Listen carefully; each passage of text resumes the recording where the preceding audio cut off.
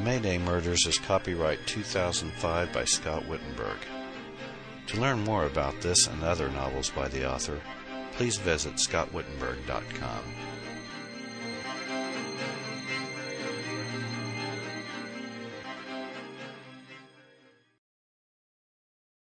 Chapter 2. It was 7:30 when Ann Middleton pulled into her driveway and shut off the engine. It wasn't until she reached for the door handle that she noticed the light on the front porch wasn't lit, making her wonder if she had forgotten to turn it on before she and Amy had left for Smithtown earlier that morning. "Do you remember if I turned on the porch light before we left?" she asked, turning to Amy.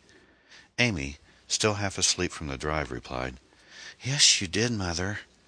"I wonder why it isn't on now." "Maybe it's just burnt out," Amy suggested sleepily. "Maybe." Ann opened the door and got out. Amy followed suit and walked sluggishly around the car to join her mother. "I wish they'd fix that damn street light," Ann groaned as they walked cautiously up the walk in the darkness. "Watch your step, honey." Ann held onto the porch railing as she led the way up the 4 steps leading to the porch of the modest Cape Cod. She opened the storm door, groped around until she finally managed to get the key into the lock, and freed the deadbolt. In the dim light afforded by a night light plugged into the wall at the far end of the room, Ann located the switch and turned the living room lights on. She noticed that the other switch, the one that worked the porch light, was up, confirming that she had indeed turned it on. She waited until Amy was inside, then stepped back out onto the porch and reached up to unscrew the bulb in the fixture. Noticing that it was already practically screwed all the way out of its socket, she tightened it up instead. It came on. "That's strange," Ann muttered to herself. "What's that, Mom?" Amy asked from the inside. "The stupid light. It wasn't burnt out. It was just loose in the socket." Amy peered out through the door. "Maybe the boogeyman did it," she giggled. "That's not funny," Ann scolded, shooing her back inside. "Just kidding, Mom," Amy chuckled, and made a beeline for the stairs leading to the second floor. Ann strode through the living room to the kitchen, removed her coat, and flung it over the back of a chair.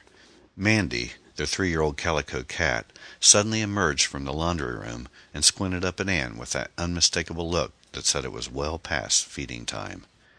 Ann reached down and petted her before going over to the cupboard to get the meow mix. Even though they had stopped off at a Shoney's near Chillicothe for supper on the way home, Ann realized that she still felt hungry. Deciding that it was probably due to the stress and emotions of the day, she went over to the refrigerator and took out a container of yogurt, got a spoon, and dug in. Amy suddenly waltzed into the kitchen. "I'm going to the movies with Amanda." Ann swallowed a spoonful of yogurt and stared at her daughter reproachfully. "What have I told you about asking first, young lady?" Amy pouted before replying. "Okay, Mom. Can I please go to the movies with Amanda?" Ann tried to hide her disappointment. She had hoped that Amy would stay home with her tonight. She didn't want to be alone after today. But Ann knew that she'd only get into an argument if she objected, and that was the last thing she needed right now. "Okay, honey," she sighed. "Do you need a ride?" "No, Amanda's mom is picking me up in half an hour. I'm going to take a quick shower and change first." "Back by 10," Ann warned. "Mother! The movie doesn't even start until 8:30. Ann shook her head in resignation and said, "All right, but I want you to come straight home when it's over. Do you hear me?" "Yes, I hear you," Amy whined. She shrugged her shoulders and made a face before storming out of the kitchen. Ann was hurt and angry at Amy's lack of consideration. Her daughter had to know she was overwrought from the memorial service, but Amy's social life apparently took precedent over her mother's emotions. For what had to be the 100th time since she and Amy had moved to Columbus, Ann wished that Sam was there to help her get a handle on her daughter. She was starting to doubt that she could ever do it alone. With a sigh, Ann finished her yogurt and decided to give Karen a call. Maybe her friend could help cheer her up a bit. She went over to the phone and dialed Karen's number. "Karen, it's me. What are you up to?" "Hi, Ann. Just sitting here waiting for Bill. How did it go today?" "Horrible," Ann replied. "God, Karen, this is awful. I just can't believe she's gone." "I feel so sad for you, Ann. I know how much she meant to you. All I can say is that she's gone to a much better place," Karen declared compassionately. "I guess so." "How was her husband?" "Devastated. Cried like a baby through the whole service. I really feel sorry for him. And poor little Tommy. He wasn't even there." "That poor child. Has he spoken to anyone yet?" Karen inquired. No, and Sam informed me that he's practically having to be force-fed, too. It's just awful. He won't even speak to Dave. God only knows what that poor little boy must have gone through that night. I shudder to think. Have the police gotten any more leads on who might have done it? They mentioned it again on the 6 o'clock news, by the way, but they didn't give any details. They just said that the investigation is still underway. No. Sam's friend, Roger Hagstrom, the detective who's in charge of the case, told Sam that nothing new has turned up.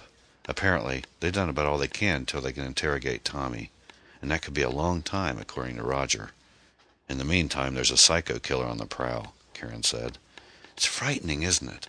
I told Sam I hope they hang him by the balls when they finally catch him. Karen chuckled. You sure have a way with words, Anne. It infuriates me. Marcia was the nicest, most decent woman you could ever know. And for some crazy bastard to do that to her just makes me want to go out and find the monster myself and make him suffer. I don't blame you one bit. Not to change the subject, but how's your ex doing? Did you two get along? I have to admit I couldn't have made it through all this without Sam. For a while, I almost forgot we were divorced, in fact. Sam's basically a good man, and he's always been at his best during a crisis. You miss him? Karen asked. Anne sighed and paused a moment before answering. Well, yes and no. I miss the stability of having Sam around more than I miss the man himself. And Amy, Christ, she's turning into a regular delinquent. I know for a fact that she drinks because I smelled alcohol in her breath a couple of times, and she's smoking cigarettes now. I don't think I told you about that. Found a pack stashed under her dresser yesterday. She's become incorrigible, Karen. She hardly ever minds me anymore. I know that the divorce has a lot to do with it. She still resents it, and she blames me for it ever happening. She wants Sam and I to get back together. That I know for sure. This is so difficult, Karen, she added, her voice wavering. Come on, dear, pull yourself together. You'll get through all of this. You just need to get your mind off everything for a while. You've been through an awful lot lately, but things will look up. As for Amy, I'm sure she'll come around eventually. Just give her some time. Part of her problem has to do with her age, bear in mind. I sure wouldn't want to be that age again. Remember how tough it was? Teenagers are in their own little world and tend to shut everyone else out of it. But Amy's a good kid. She'll come around. You can count on it. I wish I were as optimistic as you, Karen. As usual, you're probably right. I only hope I don't have a nervous breakdown in the meantime. There are just so many things going on that I feel out of touch with. Like Amy's choice of friends at school, for instance. They all seem okay, but what do I know? We've only been in Columbus for 3 months, and I still hardly know a soul in this neighborhood. And I've only met one of Amy's friend's parents so far, Amanda Givens. Her mother's divorced and seems to be a nice enough gal, but her home is apparently the big hangout for all of Amanda's friends. How do I know that she's keeping an eye on things when all those teenage girls are congregating there? Anne, you worry too much. Woodcrest is one of the best suburbs in Columbus and has an excellent high school. Amy's in good company, believe me. Speaking of which, how's her schoolwork coming along? Lousy, Anne replied flatly, and it's no wonder. She hardly ever does her homework. Well, all I can say is give her time. She just needs to adjust to everything. Thanks for the encouragement, Karen.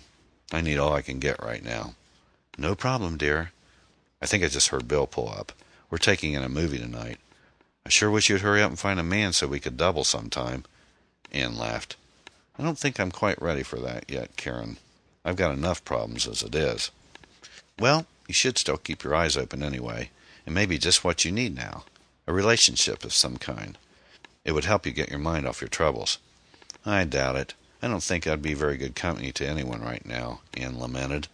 Nonsense. I can see that you need an ego boost, dear. Trust me, any man in this town would kill to go out with you.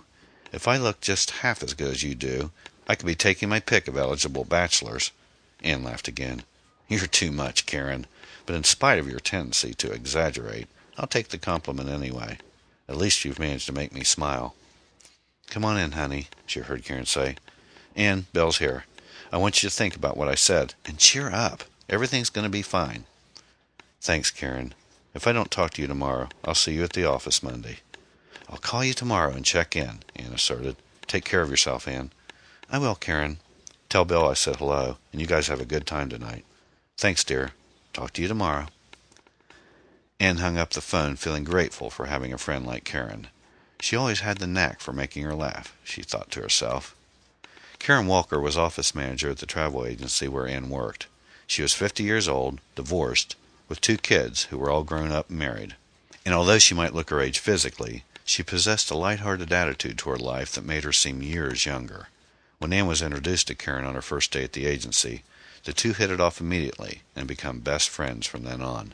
Anne stared blankly at the kitchen table as her thoughts shifted to Marcia. She felt a tear come to her eyes. The stark reality of her death hit home once again. Already she missed her lifelong friend, and she knew that life would never be the same without Marcia Bradley in it. Before moving to Columbus, Marcia had been her confidant and sounding board during the divorce, always there to comfort and support her. Marcia had in fact been one of the few reasons she had been hesitant to move out of Smithtown after the divorce. Perhaps, had she not moved away, Marcia might still be alive today. Anne held her head in her hands and shut her eyes. She suddenly felt very alone, living in a strange new city and unfamiliar surroundings. Had she done the right thing? Would she have been better off forgiving Sam for what he had done and staying with him, instead of stirring everything up as she had? The after-effects of the divorce had so far been anything but auspicious. Nobody was happy. Not Sam, not herself, and certainly not Amy. And now, Marcia Bradley was dead. Was somebody trying to tell her she had made a mistake? The sound of the squeaky hot water faucet coming from the bathroom reminded her that Amy was going out tonight, and that she'd be left alone in the house for the rest of the evening.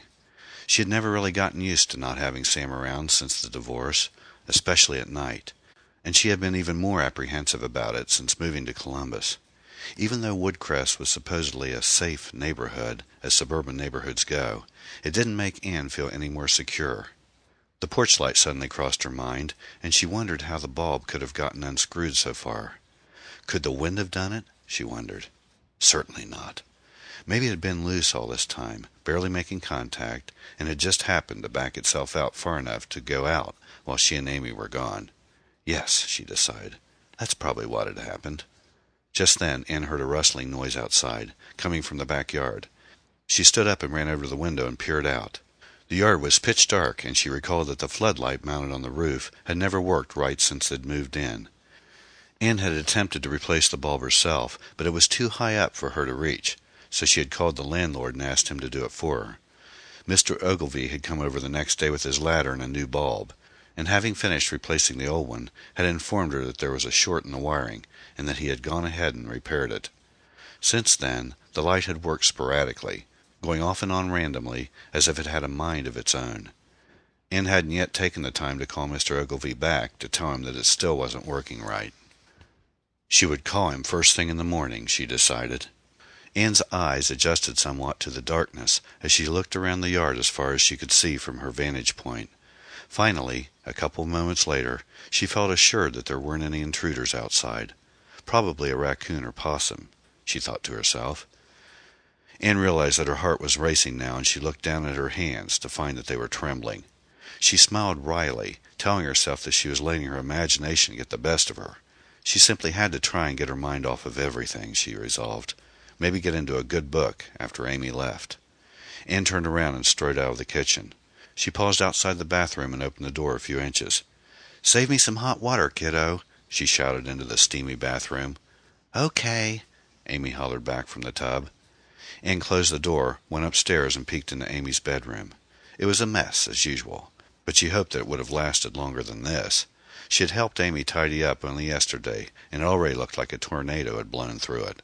With a sigh, she crossed the hall to her own room and entered.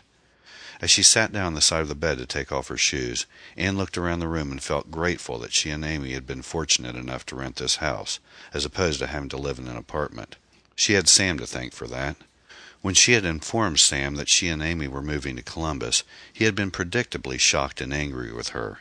He had fumed that it wasn't fair of her to move his daughter out of town, and accused Anne of making an already bad situation even worse.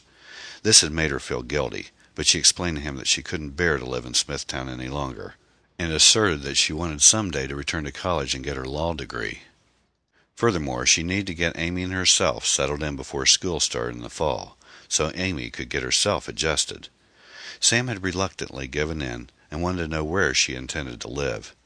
Anne had replied that they would get an apartment, and Sam had immediately objected, insisting they should at least try and find a house to rent, because apartments weren't safe.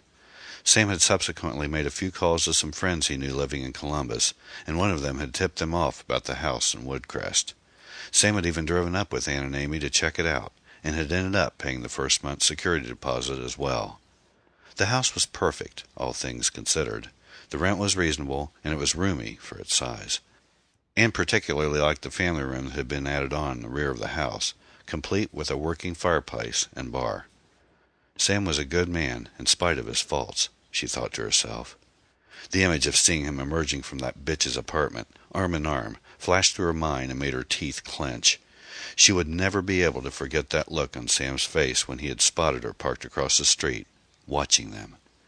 Sam had supposedly been working late at the Observer that night. He had called Anne at around dinner time and told her that he was running behind on an article he was writing, and that he had to finish it up that evening so it could go to press in the morning. It wouldn't take more than a couple of hours, he had said, and he told Anne to go ahead and eat dinner without him. She had immediately suspected foul play, because Sam had rarely stayed late at work in the many years they'd been married. He had always preferred bringing his work home to finish because, as Sam put it, he would rather be at home with his family than cooped up in that fucking office. Besides this break from the usual, Sam's tone of voice had sounded different that evening, a little more distant than usual, as if he was already feeling guilty for what he was scheming to do. Anne's suspicions mounted when Sam had called her the second time, at around 9 o'clock. He was a little drunk, Anne suspected, when he told her that the article was taking longer than he had anticipated and that he needed another hour or so. Anne had managed to remain calm, though, telling Sam not to worry, and she fully understood.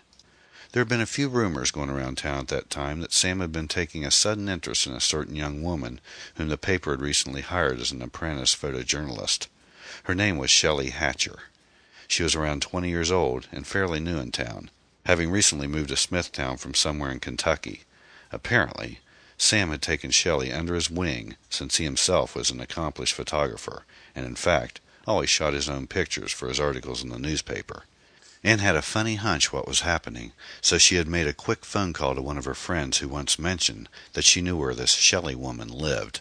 Apparently Shelley had had a few wild parties at her apartment, and Anne's friend, who lived nearby, had twice seen the cops come to break them up because of complaints about the noise. Anne got Shelley's address from her friend, trying her hardest not to arouse her suspicions, yet knowing all the while that she wasn't fooling her for a second. Anne had then hopped into her car and drove by the Observer, just to see if Sam's Jeep was in the parking lot. As she suspected, it wasn't. She drove to the address her friend had given her, which turned out to be a small apartment complex on the other end of town. And sure enough, the Jeep was parked out front. Anne had parked across the street and waited for nearly an hour before Sam suddenly came out of the door, with Shelley Hatcher hanging all over him. The slut had just planted a big kiss on Sam's cheek when he glanced across the street and spotted her. He had immediately broken away from Shelley and run over to the car to beg Anne's forgiveness. He knew he had been caught, and hadn't even tried to lie his way out of it. Anne took off her other shoe, then went over to the dresser and picked up the family portrait. She stared at Sam's tall, slender frame, his long, unruly hair, and his soft gray eyes. His expression was calm, content.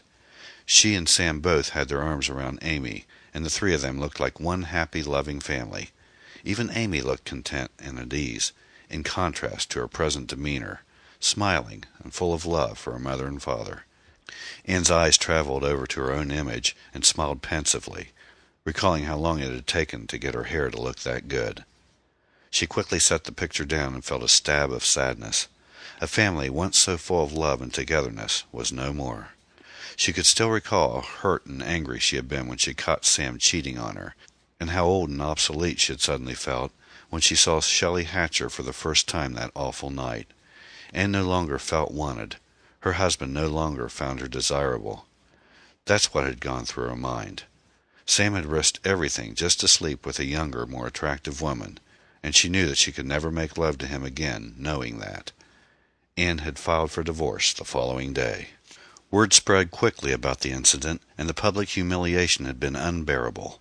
Once it got out that Anne wanted a divorce, it seemed as though everyone in town started looking at her differently, as if she were the wrongdoer, Not Sam. Everyone except Marcia, that is. Marcia liked Sam as much as the rest of the town did. But Marcia also knew how proud her friend was, and how much it had hurt her to see her husband with another woman. Marcia encouraged her to go through with the divorce, and supported her all the way to the end. Amy, on the other hand, had mixed feelings at the time. She knew that what her father had done was wrong, but at the same time didn't want to see her parents split up. It had been especially hard for her the day that Sam had packed his bags and moved in with Roger. Their house had suddenly become a broken home. Anne had to admit that she'd actually felt sorry for Sam by the time the divorce had been finalized. He was really hurt, and it showed, yet he had still managed to be a gentleman throughout the whole thing. He had tried his hardest to make it as painless as he could, just for Amy's sake. When the papers were being signed, Anne had almost gotten cold feet and backed out at the last second. But she hadn't. Once it was all over, Anne knew that she had to get out of Smithtown. She had suddenly felt like she was living in a fishbowl, and that everyone hated her for what she had done. She wanted to leave town as soon as possible, to get away from the narrow minds, and to get on with her life, to start anew with a clean slate. Columbus seemed like the most obvious destination. It wasn't far away, but far enough. Anne heard Amy coming up the stairs and attempted to compose herself.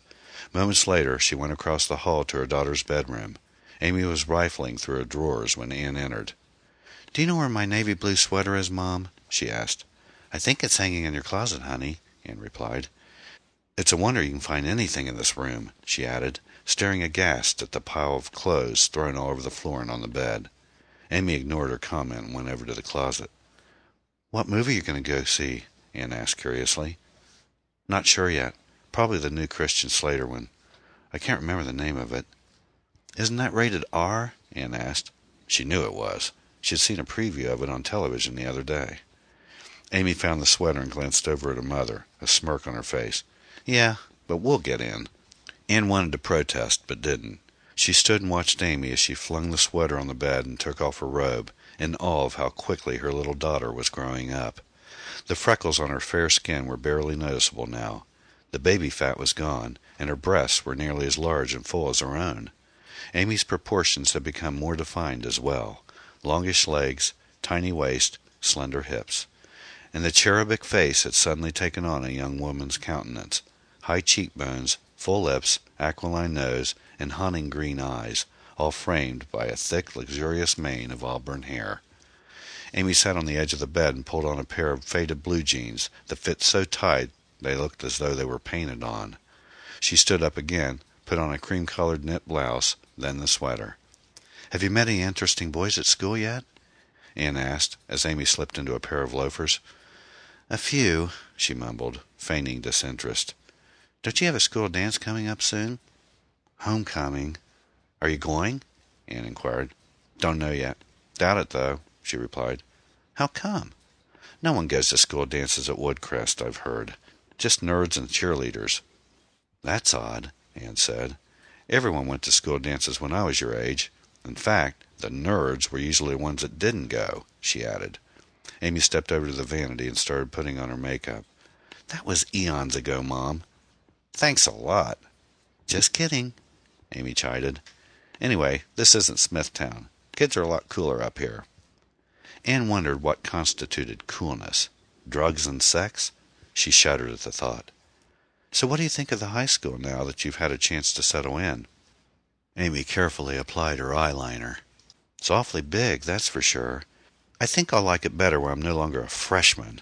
She spoke the last word as if it left a bad taste in her mouth. Anne asked, "Are the upper classmates giving you a hard time?" "Some of them. There's a lot of snobs at Woodcrest, I've noticed." "There are snobs everywhere, honey," Anne declared.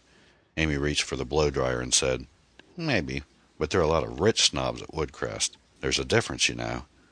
With that, Amy switched on the hairdryer, and Anne realized that their little chat was over. She returned to her own bedroom, slipped out of the uncomfortable black dress she was wearing, put on her robe, and slipped into her house slippers before going downstairs to the bathroom. Anne turned on the water for her bath and was sampling the temperature when she heard a horn honking out front. She ran out to the living room window and parted the curtains to see Amanda's mother's car pulled up in the driveway. Anne ran upstairs to alert Amy that her friend had arrived. "Shit!" Amy hissed as she turned off the hairdryer. "She's early." Anne ignored the profanity. She'd almost gotten used to it by now. "Do you want me to ask them to come inside to wait until you're ready?" "No, I'm as ready as I'm ever going to be. I hate my fucking hair." Anne cringed at the sound of the F word coming from her daughter's lips. This time she wasn't going to excuse it. "You'd better start watching your mouth, young lady. Do you realize how vulgar that sounds?" Amy glared at Anne defiantly. "Come on, Mother. You say it all the time." "That doesn't give you the right to, though. Not in my house." Amy held her mother's stare and spurted. "Oh, Mom, get a life." She stormed out of the room. Anne wanted to chase after her and give her a good piece of her mind, but stopped herself. She knew they'd only get in a fight, and Anne wasn't in the mood for it. When she heard the front door creak open, she hurried down the stairs just as Amy was halfway out the door. "Come home right after the movie, Amy," she yelled after her. The door slammed shut. Sometimes I'd like to crown that little brat, Anne thought. With a long sigh, she went back to the bathroom and closed the door. After her bath, Anne threw on an old faded Ohio State sweatshirt and a pair of sweatpants before retreating to the family room. After turning on the television, she went over to the bar and took out an open bottle of white wine from the refrigerator. After pouring herself a glass, she plopped down on the sofa. She sipped her wine and glanced over at the television. Yet another new sitcom was premiering on the channel she was watching. She set the wine glass down on the coffee table and reached for the paperback she had started reading a couple of days ago. It was a true story about a young girl in Omaha, Nebraska, who had been abducted, then murdered by a deranged serial killer and previously convicted child molester. Deciding that the subject matter was hardly what she felt like delving into at the moment, Anne picked up the other 3 books lying on the table and scanned the titles. She finally opted for a romance novel that Amy had no doubt bought, but never finished reading, then settled back in the sofa and turned to the first chapter. Anne was halfway through the 3rd chapter when she thought she heard a scraping sound outside. She shot a glance toward one of the 2 windows that faced the backyard and listened for a moment, but heard nothing more. Feeling her pulse quickening, she pressed the television mute button on the remote control and listened again. Nothing. She was just about to switch the sound back on when she heard the noise again, this time coming from the direction of the other window. In an instant, she sprung up and ran over to the window to look out. The reflection of the room lights in the glass made it difficult to see beyond it, so she cupped her hands against the window pane to blot out the ambient light and squinted her eyes. At first she couldn't see anything except light coming from the bathroom window, realizing now that she had forgotten to turn it off. Both the bathroom and family room faced the backyard and were adjacent to one another, the family room jutting out further into the yard where it had been added on to the rest of the house. She felt her heart thumping rapidly in her chest as she stared out into the darkness and waited for her eyes to adjust.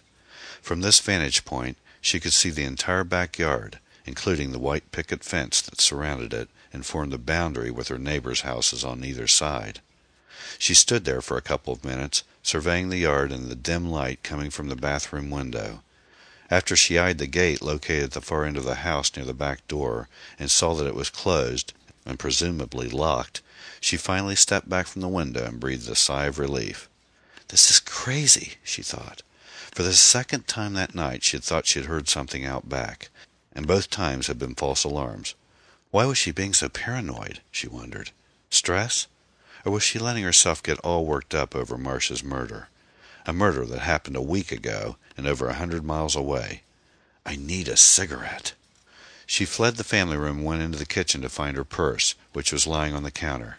She opened it up and was searching frantically inside for her cigarettes when it suddenly dawned on her that she had made a point of throwing every pack she owned into the trash when she had decided to quit smoking a couple of weeks ago. Cursing herself, she debated whether or not to throw on a coat and drive to the convenient mart to buy a pack. Then she recalled the pack she had found hidden under Amy's dresser. She had stashed Amy's cigarettes in her own dresser as evidence, but hadn't yet confronted her with it. Totally disregarding the fact that she was about to break her vow never to smoke again, Anne ran up the stairs to the bedroom and over to the dresser.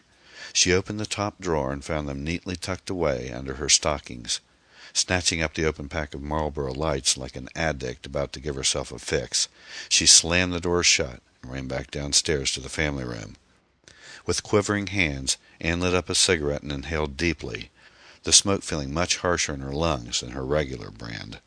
Her nerves were frayed to a frazzle, she realized, from the effects of the tumultuous emotional week, compounded by her sudden grim outlook for the future. A couple of weeks ago she had actually started feeling like she was at last adjusting to her new life as a transplanted divorcee. But Marcia's untimely death had thrown everything back into turmoil and brought all her doubts to the surface once again. And now, to top everything else off, she was alone in this house and starting to hear things. Anne took another drag, retrieved her wine, and sipped. She needed to calm her nerves, to try and relax, to get a hold of herself.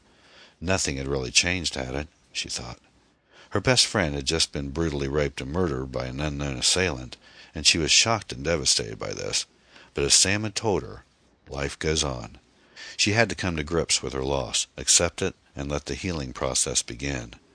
Marcia's death had absolutely nothing to do with the present. So why was she so fucking edgy tonight? Was she in fear for her own life? If so, then why should she be? She was probably safer than anyone in Smithtown was. Woodcrest was 100 miles away, and most likely the last place on earth the murderer would be right now. Hysteria, Anne decided. That's it. She, along with every other woman who knew about Marcia's murder, was naturally going to feel a little temporary hysteria right now, if not at least a little threatened. It was a perfectly normal response, given the circumstances. There was a demented madman on the loose who had just raped and strangled a poor defenseless woman in her own home.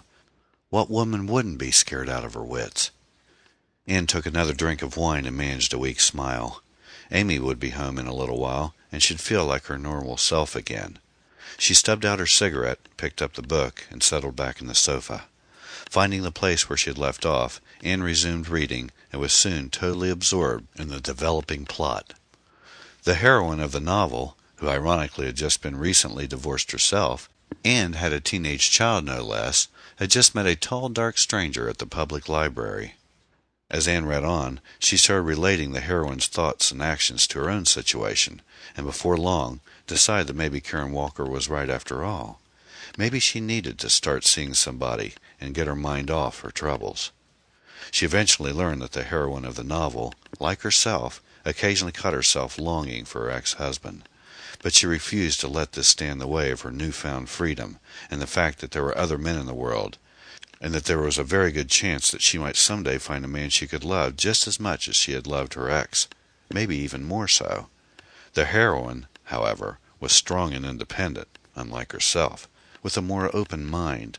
Anne realized that she needed to start being just as strong and independent as the heroine. Otherwise she could never hope to shrug off her past and find someone else to take Sam's place. The plot thickened, and during one of the more intense encounters between the heroine and the tall, dark stranger, Anne found herself longing to be in her place, to be held in a stranger's arms and doted on by someone who loved and respected her for what she was. This longing, along with the richly detailed rendering of the scene, actually made her feel vital and optimistic for a change, if not downright horny. Then it suddenly dawned on her when the 11 o'clock news came on that Amy hadn't come home yet.